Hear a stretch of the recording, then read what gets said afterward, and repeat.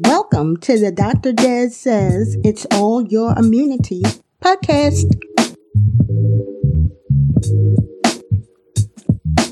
What to do for self-care if you contract COVID-19.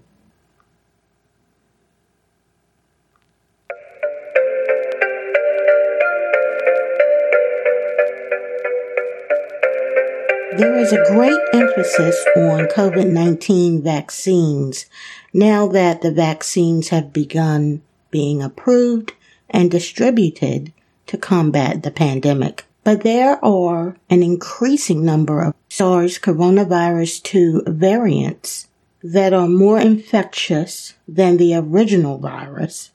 More people around the world are contracting the disease. But many of these people will not be sick enough for hospital care. Therefore, the infected person will have to ensure that they have the type of equipment and immune-boosting nutrients and treatments needed to fight the infection.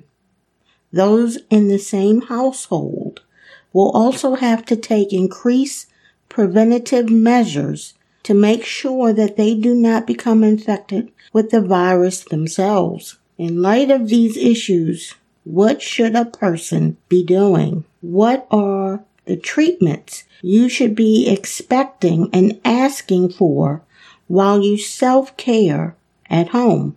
In part 1 of this episode, as well as in part 2, we will be taking a closer look at all of these issues and more.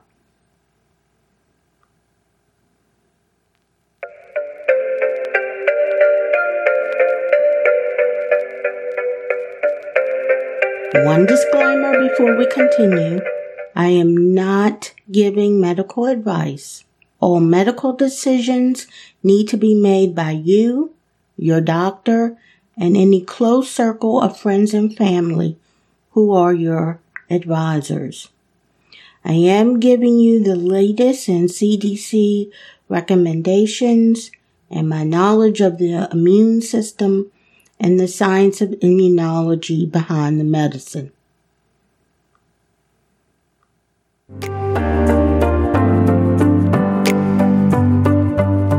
First, these are just some helpful strategies so that you and your loved one can navigate those first days or weeks of having COVID-19. I strongly recommend that you talk with your family and loved ones about what you want in the way of treatment. This is important because should it come to the point where you are incapacitated, it is wise that you have a set of written and signed instructions so that your loved ones can convey your wishes to your doctors and caregivers. In the United States, this is known as a living will or advance directive.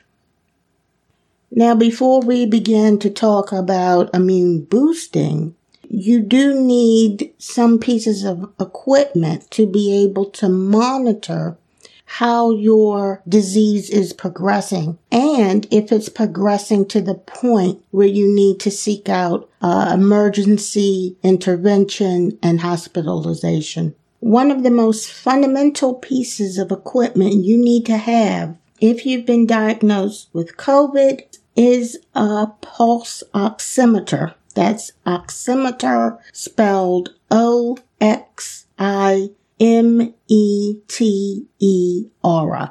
Now, when you inhale during the breathing process, oxygen enters your lungs, passes through the membranes of the lungs, and enters your bloodstream, where it's then picked up by red blood cells and carried around the body to various tissues and organs. At the same time, carbon dioxide, a waste product of metabolism, moves from blood to the lungs and is exhaled. This process is called gas exchange, and it happens in the lungs and is essential for life. The effect of proper breathing and functional lungs is the accumulation of richly oxygenated blood carried by red blood cells going to the vital organs of your body. The pigmentation of the oxygenated blood is slightly redder and brighter than the carbon dioxide-laden blood. And that is where the pulse oximeter comes in. The pulse oximeter is a tiny device that usually slides over your fingertip or clips onto your earlobe. It uses infrared light refraction to measure how well oxygen is binding to your red blood cells. And it does this by picking up the different wavelengths of the colors of red given off by the oxygenated blood compared to the carbon dioxide-laden blood. Oximeters report blood oxygen levels via an oxygen saturation measurement called peripheral capillary oxygen saturation, or SpO2. The SARS coronavirus 2 that causes COVID-19 enters the body through the respiratory system, causing direct injury to a person's lungs through inflammation and pneumonia. Both can negatively impact how well oxygen is transferred into the bloodstream, and this oxygen impairment can occur at multiple stages of COVID-19 disease and not just for critically ill patients on ventilators. If a person has a mild case of COVID and is self-treating at home, an oximeter can be a helpful tool for checking oxygen levels so that low oxygen levels can be caught early. In general, people who are theoretically more at risk for oxygen issues are those with pre-existing lung disease, heart disease, and/or obesity, as well as active smokers. For an oximeter to be an effective tool, you will first need to know your baseline oxygen saturation. And keep in mind that your baseline reading can be impacted by pre-existing COPD, heart failure, or obesity. Next, it's important to know when a change in your oxygen saturation reading becomes significant. An oxygen saturation of 100% is statistically and clinically no different than a 96% reading. A person with COVID-19 monitoring his or her clinical status at home will want to ensure that the oxygen saturation reading stays consistently at or above 90 to 92%. If the number consistently drops below this threshold, timely medical attention is needed.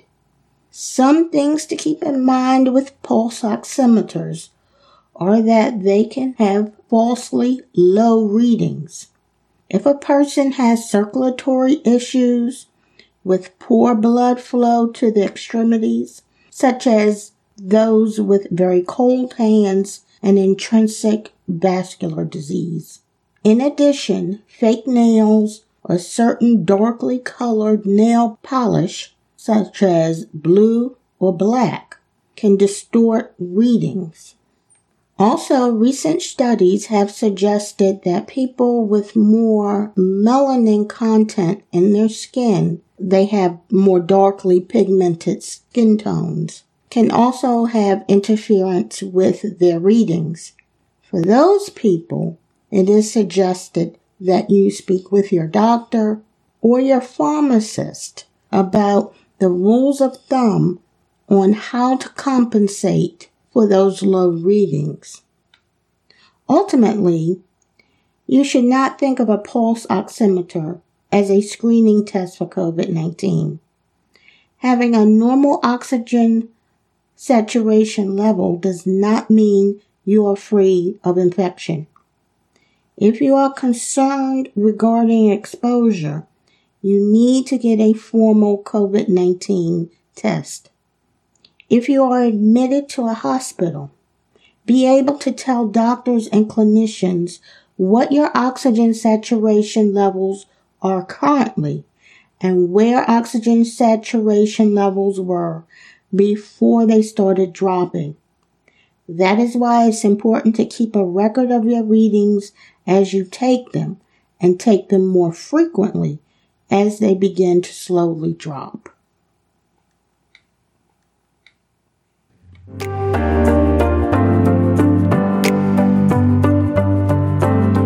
we will talk about treatment with monoclonal antibodies. The idea behind the new commercial monoclonal antibodies to fight COVID is that in early infection, if a person gets overwhelmed with the COVID virus and is not producing enough of their own antibodies to fight the infection effectively, they can be infused with the commercial antibodies to reduce the viral load and theoretically reduce the chance of hospitalization and disease severity. I'm going to briefly review what happens in the bloodstream once you contract COVID and how this is related to the work of antibodies. The SARS coronavirus 2 that causes COVID-19 enters the body through the respiratory system, causing direct injury to a person's lungs. From the lungs, the virus enters the bloodstream, where there is a direct route to a person's cells and body tissue. These are the places the virus wants to go in order to use a person's cellular machinery to replicate itself and to grow in number. The person's body will send out signals to the first responder cells of the immune system. And for your information, this entire first response system is called the innate immune system. Antibodies, as the protein product of B cells, are among the most prominent in this system. Antibodies will attach themselves to the spike protein of the SARS coronavirus 2. Remember, this is the part of the virus that wants to attach itself to a person's cells so that it can enter the cell and start replicating itself. By attaching itself to the spike protein, antibodies effectively block the virus from entering the cell by blocking its route of entry, the spike protein. 2 monoclonal antibodies have been given emergency use authorization by the Federal Food and Drug Administration in the United States. The first is bamlanivimab, or LY-CoV555 from Eli Lilly. And forgive me, I can't say the formal name again, but I'll reference it in the episode's notes. The Eli Lilly monoclonal antibody is authorized for treatment for people recently diagnosed with mild to moderate COVID who are 12 years of age or older, weigh at least 40 kilograms or 88 pounds, and are at high risk for progressing to severe disease and or hospitalization. The second one is a cocktail of antibodies from Regeneron, and the cocktail is composed of casirivimab and endivimab. This is recommended for people who have been diagnosed with COVID and present with a high viral load and who have a low immune response at the time of a baseline reading. Both monoclonal antibodies underwent randomized controlled trials, or they were both double-blind with a placebo comparison, and both were found to reduce the viral load as well as reduce hospitalizations. The people who should inquire into these antibodies are those who are not sick enough for hospitalization, but have been diagnosed with COVID-19 and fall into high-risk groups for hospitalization and worse outcomes. These include those with pre-existing conditions such as COPD, asthma, emphysema, heart conditions, diabetes, high blood pressure, and obesity. Those 65 years of age or older, and those positive for COVID-19 with high viral loads. These monoclonal antibodies are not recommended for people hospitalized with COVID-19 requiring high flow oxygen or mechanical ventilation. This is probably due to the fact that once a virus is able to enter a person's cells and tissues, and this would be the case with the people who fall into the previously mentioned conditions of having the high flow oxygen as well as the mechanical ventilation. Once this occurs, antibodies can no longer work to neutralize the virus since it is no longer just in the bloodstream. Once virus enters the cell, a separate system of the immune system is called to fight the COVID. Viral infections specifically elicit cytotoxic or CD8 T cells to recognize and kill virally infected cells. Now, it has been my understanding that there are hospitals in the United States and infusion centers that have not been able to administer these antibodies to people who fall within the high-risk groups due to their own lack of access to these antibodies.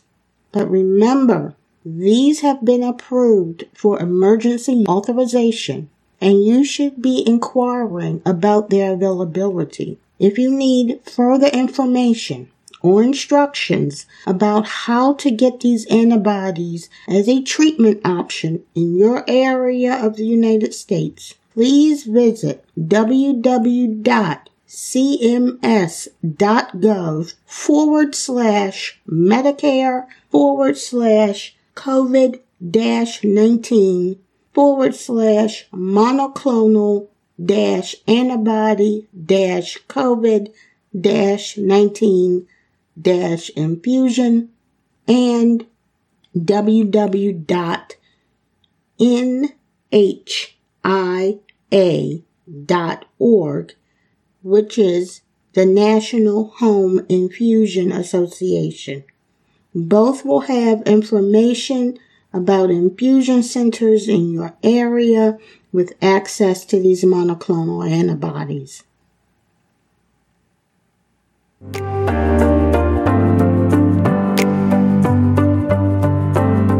Well, this was part 1 of our talk, what to do for self-care if you contract COVID-19. Part 1, optimizing your immune system through monoclonal antibodies. If you have any questions, you can email me at drdezsays@gmail.com, on Twitter at drdezsays1, that's dr.DESSAYS